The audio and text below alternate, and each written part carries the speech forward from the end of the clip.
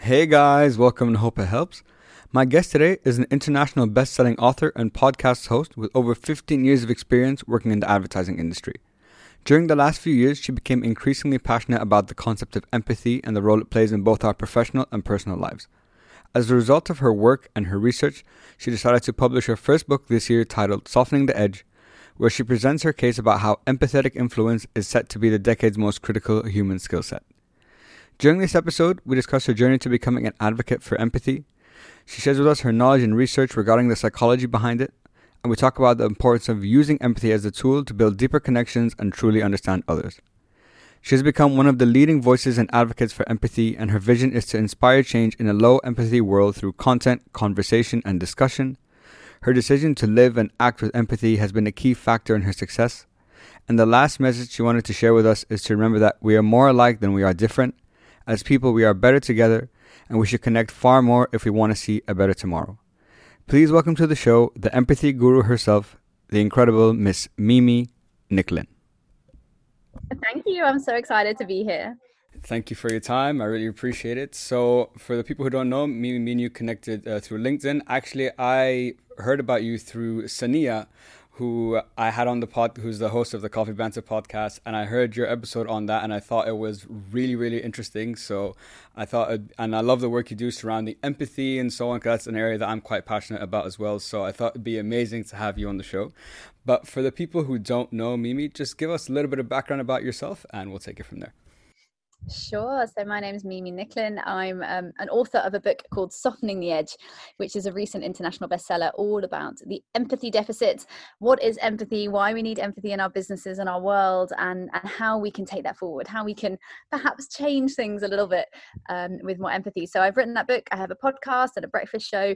And now I spend my life full time as an empathy advocate, working mainly in culture and creativity, and how empathy sort of can impact organizational change and people in organizations, but also communities. So, that could be a sports team or any other form of organization, and really talking about how that can change our world. Yeah, no, that sounds really interesting. And I think a lot of people nowadays, empathy has become quite a hot topic, especially especially in recent times. And probably, if anything, you made a good point on Sania's podcast that last year it was probably around, but it wasn't at the forefront. But now, given COVID and this year, it really has come to the forefront and everything. So I think being an empathy advocate, you couldn't be a better time to be doing that. But I'm curious, when was empathy always something you were passionate about, or like when did you become so interested in it, so passionate about it? How did that start? Yeah, for sure. It was and it wasn't. For most of my career, I have talked about intuition, and I always knew I was a very intuitive leader. I couldn't name it, but I knew that I was good with people and that people enjoyed my leadership style, and I would always put that down to intuition, and that wasn't very helpful, right? When young people say, can you help me understand how do you do that, or what are some of your learnings? I was never very good at verbalizing it, because I was always like, well, I just sort of know how to be with people. And then in 2018, I had moved to Dubai, and I was with a business coach over lunch, again, talking about intuition. And she said, Mimi, can I stop you there? Is it intuition or is it empathy? And I was like, no, it's not empathy. I'd never thought about empathy in the business world. It wasn't a term that I had spent much time with. So when I left that lunch, I did what all good millennials do and Googled it and started to read about it. And, very quickly, I was into years of research and studying the neuroscience of empathy and understanding the empathy deficit and what that is. And before I knew it, it became my life. And now, as I said, this is what I do every day. I'm creating content around empathy with the vision to inspire change in a low empathy world through content, conversation, and discussion. Yeah, and something you said that was interesting, that there's a difference between empathy and intuition. So, assuming so, how would you describe the differences between the two? So intuition is do you know what? No one's ever asked me that, actually. Funny, that's a good question. But intuition is a feeling, right? It's an inexplicable, non-scientific almost like a sixth sense, right? It's something that we can feel as human beings. It's something that for sure we've evolved to use it. There's some kind of, like a sixth sense that we know if there's danger pending. Mums have it with their children, all those types of things. But it's a feeling. Whereas empathy is a skill set. Empathy is something that is built into our prefrontal cortex. We're born with it. Again, it has developed throughout evolution as something that's within our prefrontal cortex.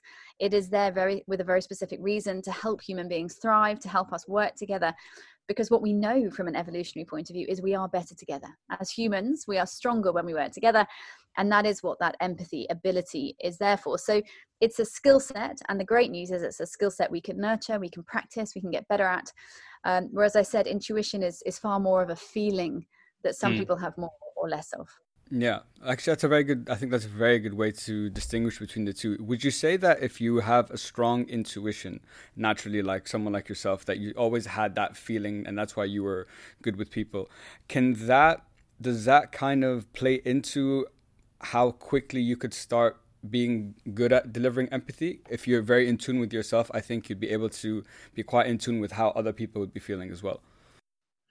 I would make that assumption, yes. I mean, the data would show that, as I said, all of us have equal levels of empathy. And I often talk about using empathy as a choice because you choose to do it. You choose to activate that skill set. So from a data point of view, we all have exactly the same ability to empathize. But I think, intuitively, I would agree with your assumption, which is that people that are just naturally more in tune with themselves and their environment and just kind of tuned into energy and what's going on and who's feeling happy, sad and otherwise today. Yes, I think that's a really fair assumption that those people probably are also more able to make that choice to empathize, to use that skill set more readily. Yeah, no, I think that makes a lot of sense. And it would be, that'd be a fair assumption to make. And I know that, so during your career, you've traveled all over the world, to different places and so on with your advertising career. And I was starting to think, because I think culture also let's say, like you said, empathy is a skill set and a choice, but and everyone can learn it. But I think in different cultures, let's say the empathetic baseline can be different because of the culture and because of how how people express themselves in that culture. So what, in your experience, what have you found that for example, in the West, is it more, more welcoming, or are people more aware of that topic, or is it very, very dependent? I think it's such a great question. And I would love next year or the year after to do the world's first sort of empathy indexing geographically, because it is a question I get asked quite a lot. And I think it would be fascinating to actually measure that. And it's never been done, on a geographical basis. What I can tell you from my own experience is that the difference between collectivist versus more individualistic societies, you certainly experience more empathy more naturally in those collectivist societies. So Asia and Africa, predominantly the Middle East as well, there's also scores quite high on collectivism. Those environments where people are more used to living in groups, living in close proximity. Many of them have come from a tribal background of some sort, and they're still living in many of those societies in large parts of many of those countries and areas. In those collectivist societies, empathy, understanding others, being connected to what other people want, more cohesion in neighborhoods with societies, those things definitely, in my experience, come more naturally. When you look at the Western markets, which do tend to score more high on individualism, cities like New York and London and Tokyo, for sure we see lower levels of empathy, because we also see higher levels of people living alone. So in some of those big cities, you're looking at 38 to 40+% of the city with individual dwellers, so people living on their own all the time. So for sure, in those more individualistic societies, I think it's, again, a really good assumption, but it would be my experience as well, that empathy is lower in those environments. Yeah. No, and I think the point you mentioned about collectivism versus individualism makes a lot of sense when you're talking about empathy. And I think that's a really interesting idea to do the index. I'm so curious to see what would come out of that, because like you said, I don't think you've probably done much more research into this than I have, but I don't think there is anything like that at the moment. No, certainly not on a geographical level. And I think Beyond that, there are two great enemies to empathy. I always say one is time and the other is stress. So when you have low time and high stress, you see low empathy. Because when we're stressed, physiologically, the way the hormones in the body work, you cannot empathize. The body, it's the fight and flight response. The body will push blood out of those parts of the brain. You actually cannot empathize when you're in a state of stress. So when time is short and stress is high, we see low empathy. And of course, that also correlates to city life. In those cities where you've got this always on, overnight, on a train, off a train, obviously outside of COVID, but that real sort of rat race life, those suppress empathy. So it would be geographical, but also, societal, and how different parts of the world live and how that impacts their empathy level. So I'm with you. Let's do it. Let's do it. Yeah, I'd love to. I'd love to be a part of that. That sounds really interesting. And I've never heard anyone speak about the two enemies of empathy. I didn't even know there were that. But I think the way you described it is perfect about time and stress. Because when I'm really stressed out, like you said, you're not physically able, like biologically or chemically able to have that extra step of compassion, have that extra second to listen to someone. It's just, I'm too involved in my own world and I can't, deal with whatever you're going through at the moment. So I've never heard of that before. But something you also said in Sania's podcast, which I thought was interesting, is we were never taught empathy. Empathy, like growing up, and the way I was thinking about it, if it's a skill set and it's a choice and you can take like it could be a curriculum, for example, why do you think that was never taught, even in the societies like the collective societies that we've been talking about? It probably wasn't even taught there. Why do you think there's been a disconnect between that being a crucial part of life and a skill set that we need to learn? I think that probably we didn't realize what was happening, right? So we have 3 decades of declining empathy. We've got data that shows that empathy's been on the decline for 30 years. And so much of that will be wrapped up with, the sort of second or third industrial revolution, the speed of life, the obsession with money, the crash of 2008, the geographical spread of people, urbanization, the role of technology. We've been really busy, right? The human race, evolving and running all the time. And I think we didn't notice. I think we, for a very long time, and I think 2020 has proven this, we were seeing the symptoms, right, of this detached and disconnected society and the things going on around the world from a health point of view, an emotional wellness point of view, a disconnectivity point of view, cyberbullying, anxiety, all of these things, they're kind of bubbling, but only now are people starting to say, oh, hang on, there's probably a bigger picture here.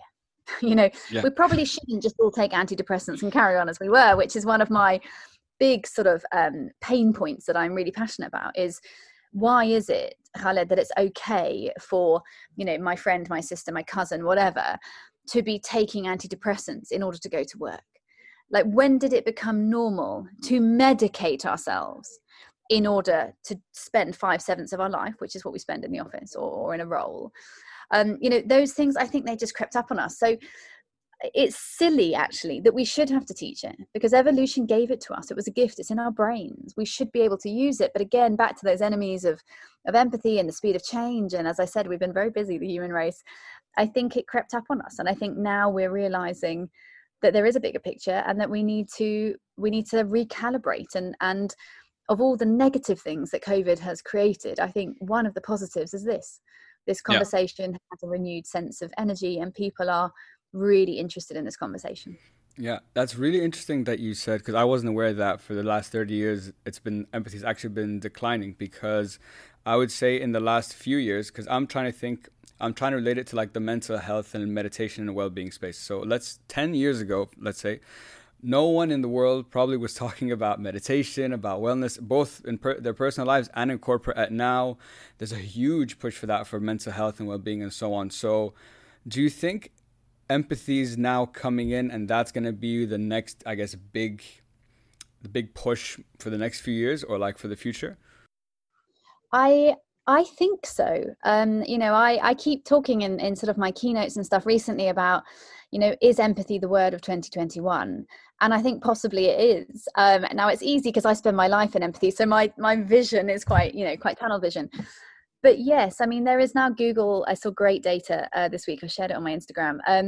great data from Google search analytics that shows that the search for empathy and empathy related content has gone up sixfold since 2010. I think it was 2008, 2010. So, you know, the behavior online is changing. People are looking for empathy. They're searching for empathy content. The media has changed for sure. As you said, I mentioned it on Sania's podcast. This time last year, you would be hard pushed to find the word empathy in any magazine or podcast or whatever.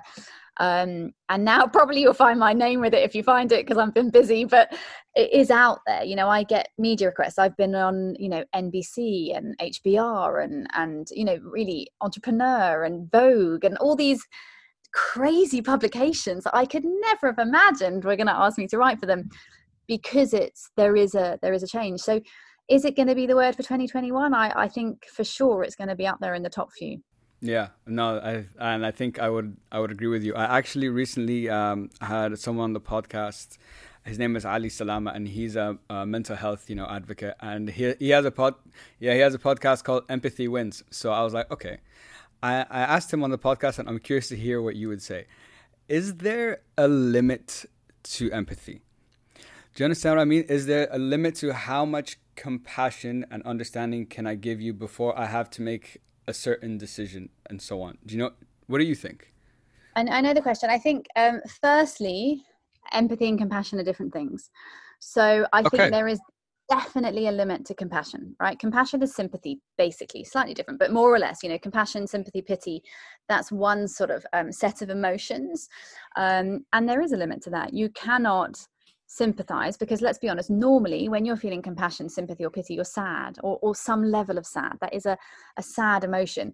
And there is definitely a limit to that. You cannot feel pity forever, for them or for you. You know, that's sustainable. Empathy, no, I don't think there is a limit. I think we have to have boundaries, right?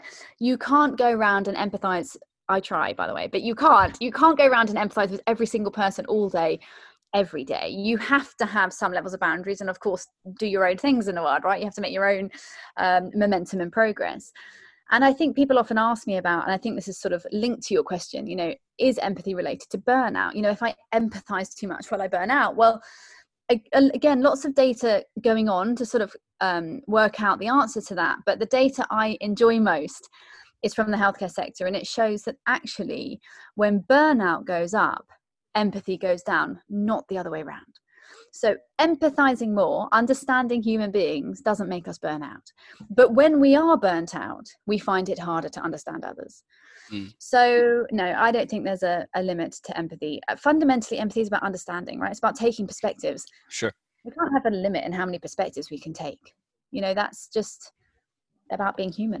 Yeah. And actually, I think you mentioned a very good point that I guess in my perception of it was wrong, that I associated empathy with compassion. I thought the ability to be empathetic is also the ability to be compassionate. But you made a good point that is not a negative emotion, but it's a sad emotion. And empathy is a completely, it sounds similar, but it's not. Yeah, exactly. It's mutual. And one thing you said that was really interesting is the concept of we have to have boundaries, right? So let's say I'm a person, I want to be empathetic. How do I start setting those boundaries? Because I think that's something that's a lot of people might struggle with.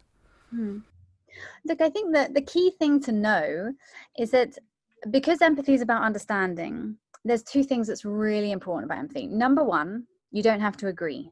Okay. To empathize is not to agree. I can understand somebody and relate to them and understand their context and perspective, stand in their shoes without agreeing with what they stand for or what they're saying. Number two, empathy is judgmentless. There's no judgment in empathy. We are seeking to understand, not to judge or agree. So I think when you're creating your boundaries, knowing those two things is really helpful because it allows you to create your box. I want to understand this person. I want to lean in. Maybe it's your boss. Why is my boss behaving like that? Why are they so X today? Why are they responding to me like that? Why are they emailing me like this? You know, really seeking to understand.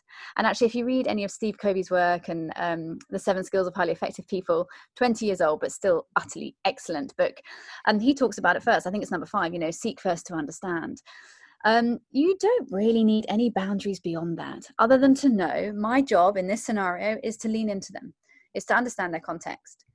Once you've got that straight in your head, I think you're okay. The other thing, as I said, is to understand the difference between empathy and sympathy. And one of the things that might help the listeners as well, and I love this example, is, so people ask me all the time, but empathy brings you closer to people, right? Empathy is about me understanding you, why you're doing this podcast, what your relevance is. Sympathy is, as I said, it's feeling pity. Now, in the great picture of that, what that means is that empathy pulls you together because you're understanding, you're becoming more unified. Sympathy creates distance.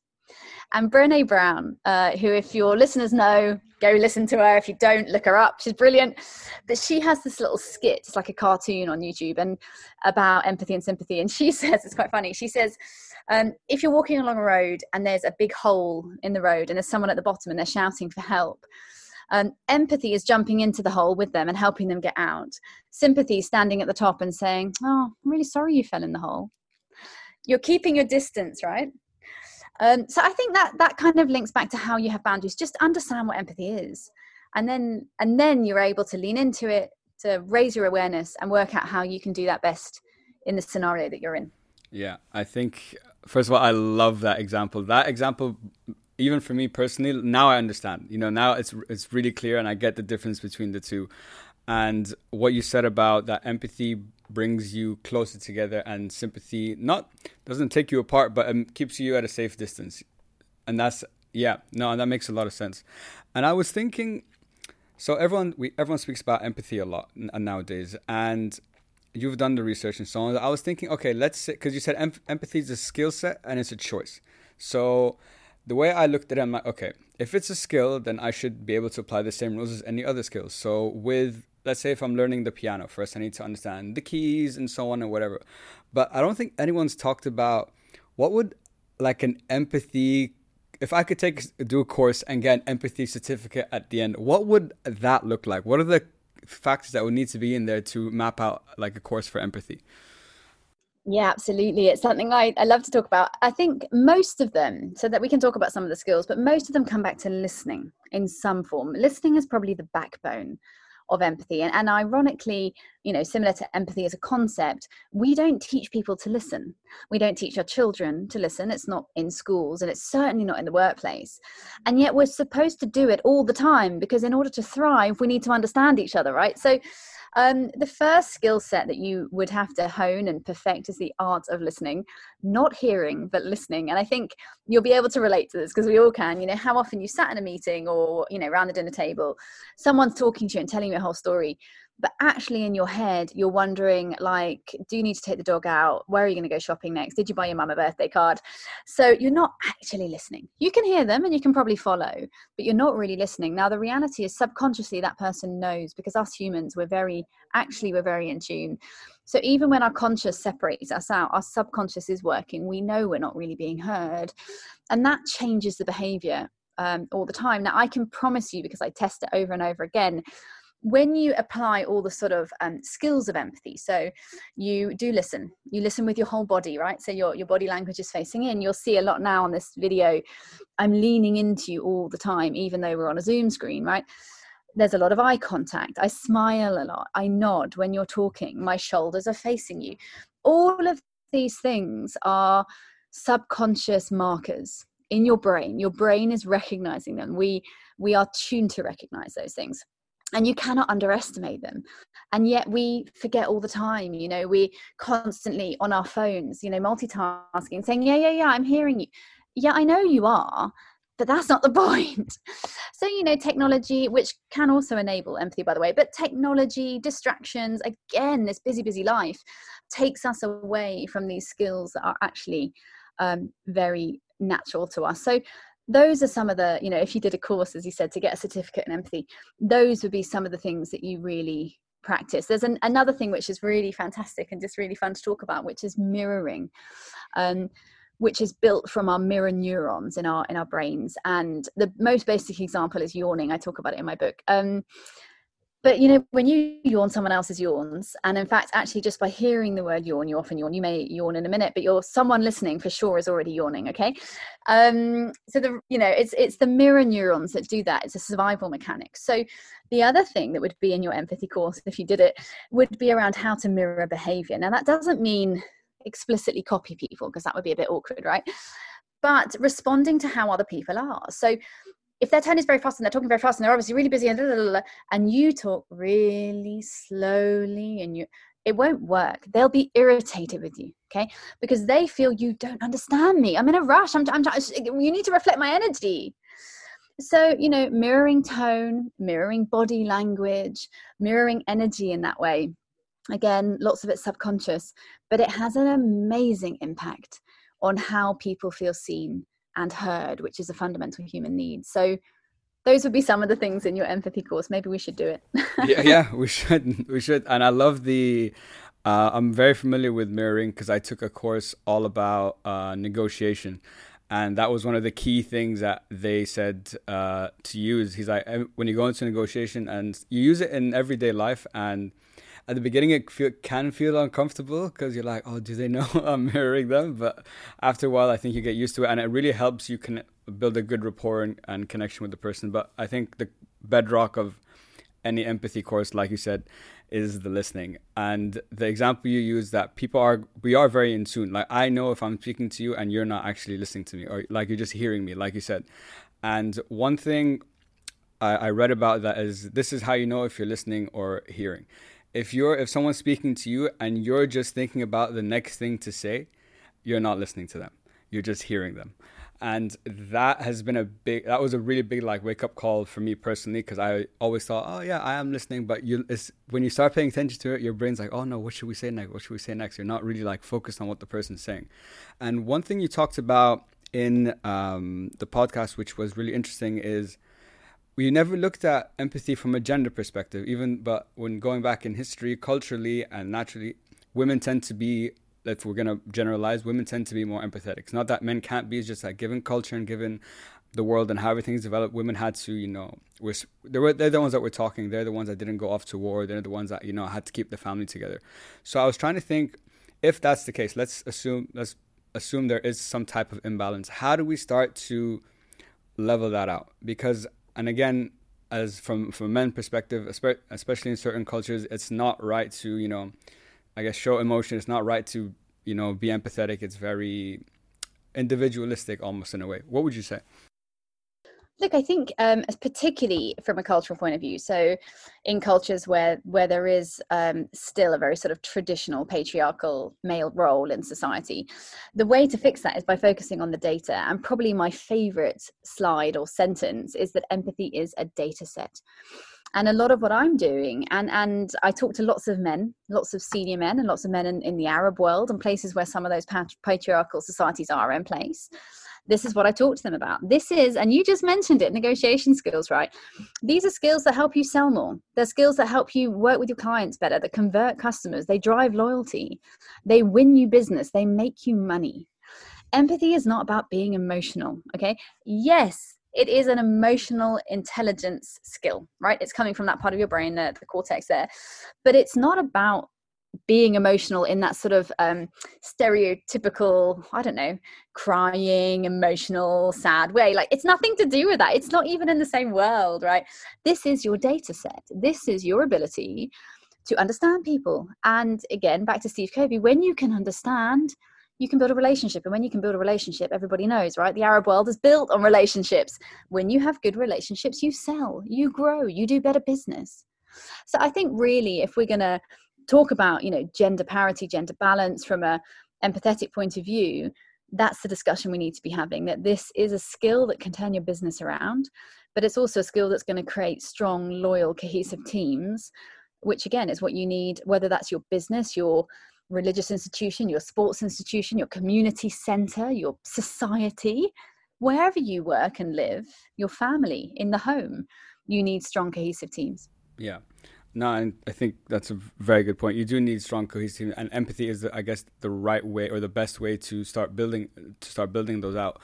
But also, when I was thinking about it from an organizational perspective, I think one of the issues that us as human beings, we have two things. One, we don't like change, and if we do change, we want to see the result instantly. And I think especially in a work environment with an organization, I think empathy, first of all, has to start from the top, come down, because the person at the top is the one that sets the culture for the rest. And maybe some of the hesitation or some of the drawback could be like, I can imagine a manager be like, oh, I tried empathy yesterday. I didn't get the instant result I wanted. So no, this doesn't work. Do you understand what I mean? So how do we shift that perspective to understand that it's not just an action, it's about a whole cultural shift, and it's going to take some time to get to the place that we're trying to get to. Yeah, and that's it. That is the conversation. It is going to take some time. Again, I think it's about, what I'm doing, having more of that in the world. So more awareness and more data around it, more of the evidence, more explanation of the benefits, because as we've discovered, it's something we're all built with. So it's a choice to use it or not. And creating more habit around it. Now, we are going to see slower uptake from people that have had longer careers behind them when they haven't really been doing this. So if you've already got 35 years behind you and you've never cared for this type of engagement, it's been an autocracy and what you say goes, and you sit in your office on the 27th floor and get on with it. Unlikely, right? Unlikely that those people are going to change. And you're right, culture does start at the top. However, there is change we can make within our organizations if we're not at the top, whilst that change is perhaps happening in the C-suite or from a larger sort of wider set. And empathy is contagious. So even if someone's listening today and they're in a team of, whether it's 5 people or 15 or 50, you can create empathy in your own teams. If you're within an organization that isn't imbuing that doesn't mean you can't do anything. There are changes to your own team culture, your own team meetings, your processes, the way you structure your status meetings or your weekly meetings, to imbue this and to spread it a little bit. So yeah, I always say to people, I'm not going to try and convince those that don't want to be convinced. Do you know what I mean? There's as far as I'm concerned, there's no reason not to try to understand each other better. There's only upside. But if you're not interested, then you're not interested. Yeah, no, and that is a sentiment that I totally resonate with. Is I think you can't convince someone who doesn't want to be convinced, and I'm not going to spend my time trying to do that. And also think that you can't help someone that doesn't want to be helped. Like, you can do the best you can, but if that person or that is not convinced or they don't want to receive what you're trying to say, nothing's going to happen. So it's better for both of you to just go, I guess, go your separate ways in that case. And one thing you said, though, and I think this is a misconception that a lot of people have, because at least in my perception, empathy it's a very positive thing. It sounds like it's easy, but you said that being an empathetic leader is not. And I know, given my own experience, and to actually be an empathetic person, it takes a lot of work, and you have to really, like, I don't know what the word is, like, really try to be curious and to understand where that person is coming from. So, but I think a lot of people have a misconception that, oh yeah, empathy is something easy to do, which it's not. Look, I think it's quite a multifaceted answer. I think it's quite easy. It is quite easy to understand people if you take the time and effort. Do you know what I mean? Even if you try it tonight with your family member, to try and really understand what they're saying when they're talking about their day, you'll find that on a one-off occasion, it's quite an easy thing to do. But I think you're absolutely right that to sustain that takes practice.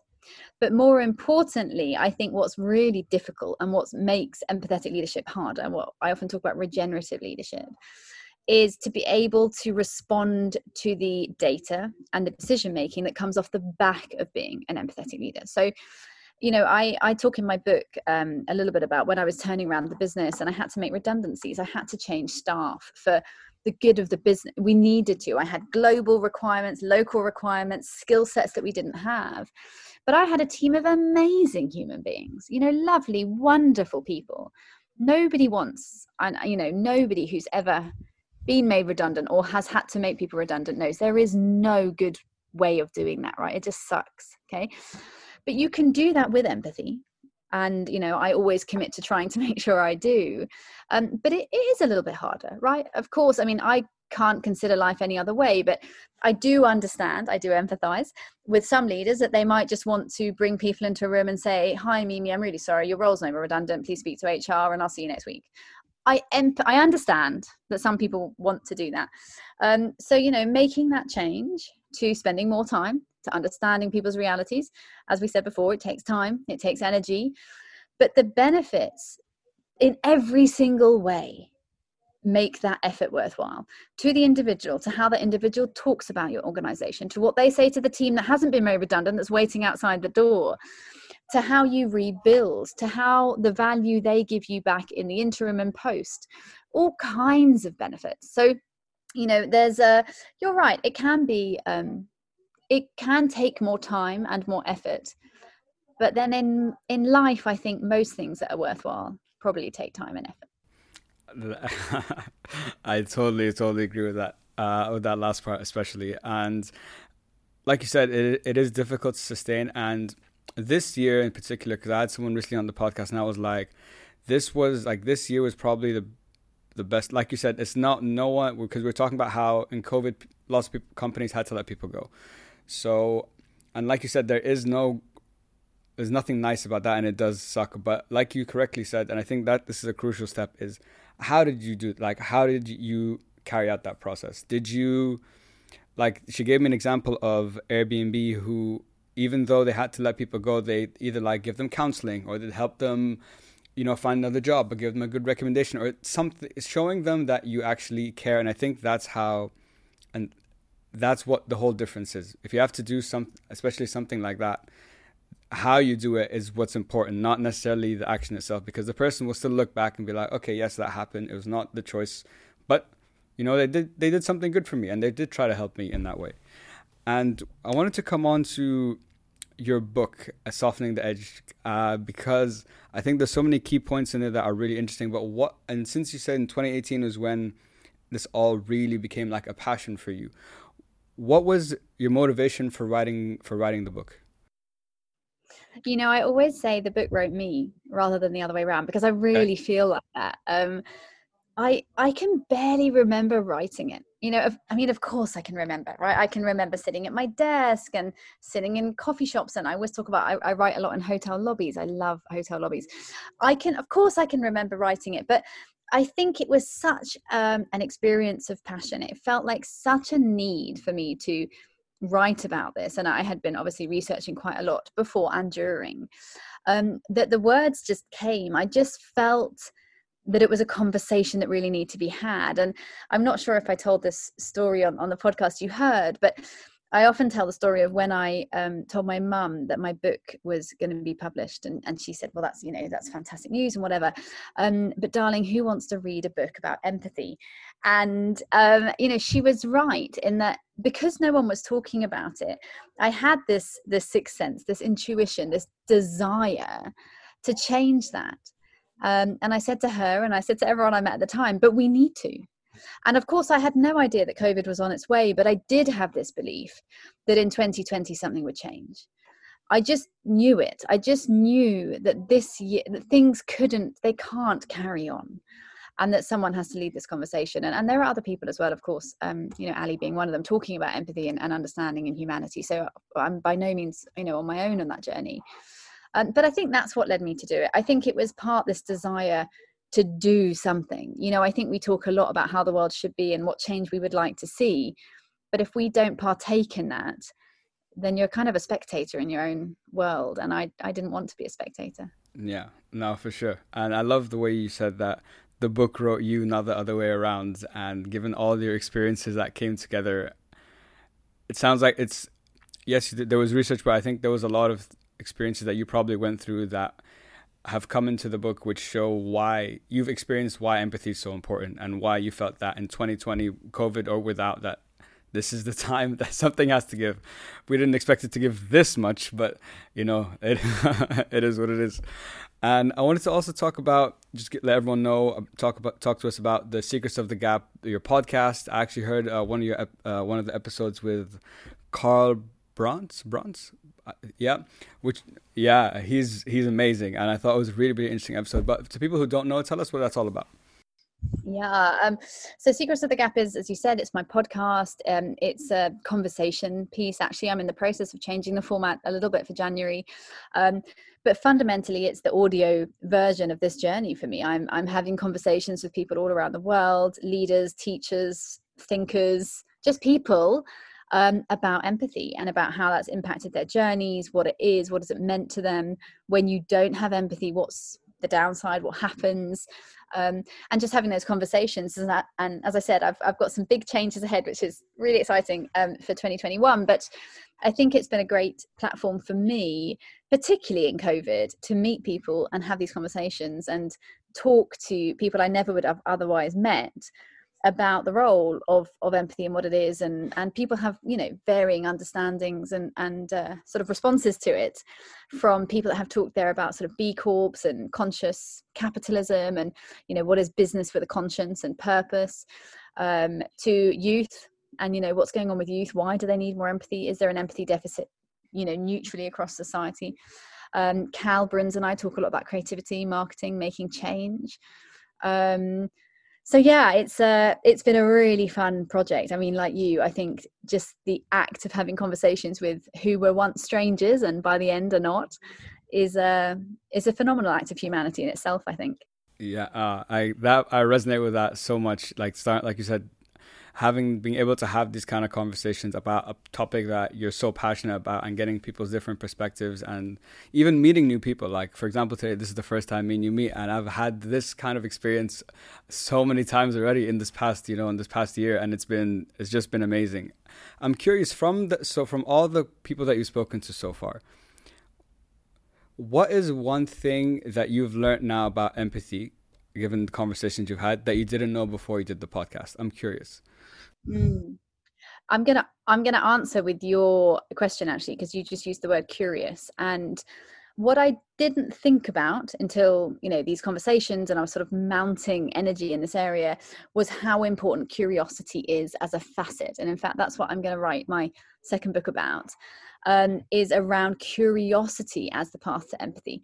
It's not that I didn't know it, it's just I didn't ever coin it. I didn't ever really focus on it. And of course, I've been in the creative industries my entire career. Curiosity is what fuels our business, right? It's what fuels our entire industry. But the sort of, as I said, the coining in my head of that insight, that curiosity drives understanding, that inquiry leads to empathy, was something that came to me through those conversations and through just hearing other people's perspectives on things. And I think there's a big lesson, there's a big theme in there for us all.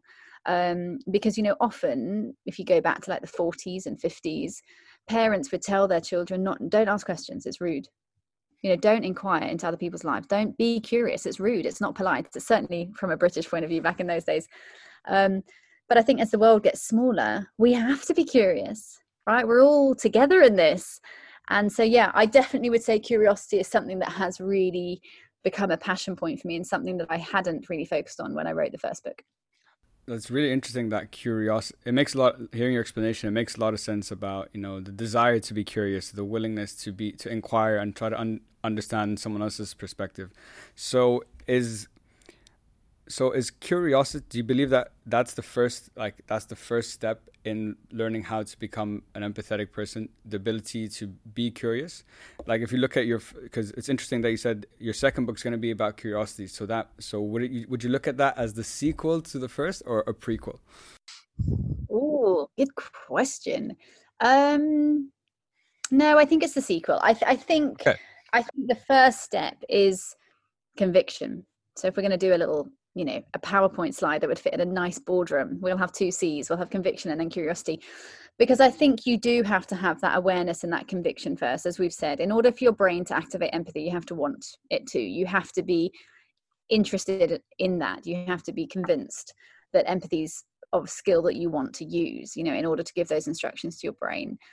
But then in order to improve and enhance that empathy, in order to make that something that's habitual and is valuable and is adding value to you, then I think that's where, you know, the curiosity comes in. So maybe I'm making an equation up on your show, but I think it would be, there we go. I think it would be conviction And then it would be around being convinced, so the real belief in it, then the real evidence around it, and then the sort of practice of that, which would be, you know, this sort of freak. But I think, like you said, conviction and curiosity, I think that would be what you need to start moving into that direction. Like if we were gonna, like you said, come up with an equation for it, those are the two crucial things before you even get into, you know, the listening and everything. You have to first believe in it yourself, and then be genuinely curious to want to learn it with other people. Do you think as you were explaining that, I was trying to think of this. Do you think empathy is just about empathizing with other people, or do you think empathy also applies to ourselves? Because we all have that voice inside of our head, the voice that, you know, that negative voice, or that voice that gives us doubts and so on. So can it be done on a personal level, or is it just empathy specifically with other people? No, for sure. I talk quite a bit about self-empathy, which is absolutely what you described, which is the ability to understand ourselves and be connected with ourselves. And I think it's quite nicely explained when you think of when you're on an aeroplane, you know, back in the day prior to COVID, on the ground. But when we used to be on airplanes and they would do the safety checks, and they say that thing around, you know, if the oxygen masks fall down, put your own oxygen mask on first before helping others. I like to sort of use that as an analogy for self-empathy, which is that if you are going to empathize with others, then you need to at least understand yourself, right? In order to be a great leader or a great sister, friend, brother, whatever, someone that connects and understands others, you have to be connected to yourself. You have to know, you know, what makes you tick, what helps you, what makes you healthy, what inspires you and leads you to thrive. So absolutely, self-empathy is a big discussion point, I think, and certainly taps into what you were saying earlier about being passionate yourself about, you know, wellness and health, and how we lead those conversations about, being well, being good, being healthy, being kind. That all starts with you, for sure. Yeah. And I think that analogy explains it and says it perfectly. Because when you know, take care of yourself first, and like, I guess, be empathetic with yourself first, understand yourself, connect with yourself. And that's how you have to first take care of what's, you know, on the inside and yourself before you can start, you know, projecting it to other people and to the outside world. I think that analogy explains it beautifully. Mimi, I want to be conscious of our time, so I just have 2 more questions for you. And these are questions that I ask everyone on the podcast. So looking back over your career, 14 years in the advertising space, and now as being an advocate for empathy and so on, what would you say is either your proudest moment, or what are you most proud of? Oh, I think I'm most proud of 2020. I'm gonna give you a whole year as the answer. Awesome. Because I think whilst terrible things happened this year, you know, and we can't take away from how horrendous the world has been, you know, how horrendous it has been for the world to try and fight and recover from what COVID-19 has done. For me personally, it has also, I talk about the worst, best moment. Because it has been a worst moment, but it has been the best of those worst moments, in that I did finish my book. I finished my book in lockdown, all alone in the Middle East as a single mum. I launched a podcast. I launched a breakfast show that's had just around 90,000 views, and I was in my bedroom for most of it. So this year for me has been an incredibly proud year, and it's only really recently, like last week at GITEX, probably, that I have, you know, talk about self-empathy, that I have really understood and come to terms with that. So I think if we'd spoken, I think we were first scheduled to speak about probably 3 weeks ago now, I wouldn't have given this answer. You know, everything happens for a reason. So because I want to tell you this really quick story. I know we're running out of time, but last week, so, you know, for all the listeners tuning in, we're sitting today talking in the UAE, in Dubai, and last week in Dubai we had GITEX, big technology conference, and as part of that conference we had a delegation from Israel, which is a big change within the Middle East, because Israel and the UAE haven't been politically friendly for a very long time. What that meant was there was a whole week of content and celebrations, peace celebrations. And I was very lucky to be invited to an event one evening where the chairman of the foreign exchange from Israel stood up. We were in the Dubai Opera House, and spoke about, he didn't use the word empathy, but he spoke about mutual understanding. He spoke about the need to be understood as two nations and to work together. And I had just this most amazing moment when I sat there in the opera house with sheikhs and phenomenally important people, thinking, I did this. As in, I got myself to this seat tonight, sitting in the opera house, watching Andrea Bocelli, who had been flown in on a private jet live. It was a really poignant moment for me that I could have not done that. I could have had a very different year. And I think that's why I'm proud. I'm proud that I've managed to change my life in a way. And it, like I always say, it wasn't easy. In fact, it never is. No day is easy, right? It's not like a dream that miraculously appears. It's been really tough. And as I said, I'm a single mum. I'm here all alone. It's tough.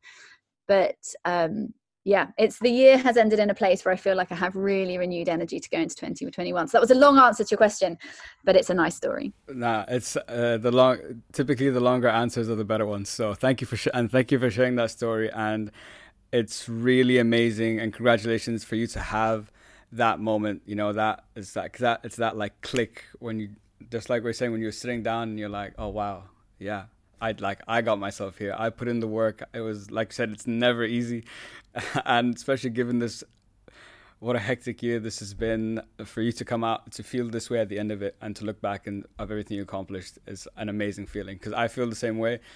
Like I said, it's been my worst year. I think that's a very good way to talk about it. So I definitely resonate with that, and congratulations. And for my last question, Mimi, this is what I ask all my guests, is what is the message you'd like everyone to take home with them today? I would like people to take home that we are more alike than we are different. I think it's the most important message out there today, which is that regardless of language, context, culture, history, any of those things, as human beings, we are better together. We do better together, and we are more alike than we are different. At the end of the day, we are just human beings on this planet sharing a future, and we can control that. So yeah, that would be my message. We're more alike than we are different, and we're better together, and we should all connect far more if we want to see a better tomorrow. I think that's a beautiful way to end the podcast, and an amazing message that we are a lot more similar than, we tend to think sometimes. And like you said, we are better together. We got here being together. So if we want to get to where we're trying to go next, that's the way forward. So I totally agree. Mimi, thank you so much for your time today. It's been an absolute pleasure. I've loved this conversation and getting your perspective on empathy, and congratulations on what you've accomplished this year. And just thanks so much. I really appreciate it. You are so welcome. Thank you for having me. It's been, as you said, it's been an absolute pleasure, and well done you too. Fantastic year as well. So both of us can go home happy this evening. Thank you so much for having me. It was a pleasure. Thank you so much, guys. To everyone listening, thanks as always. And as always, hope it helps. Peace.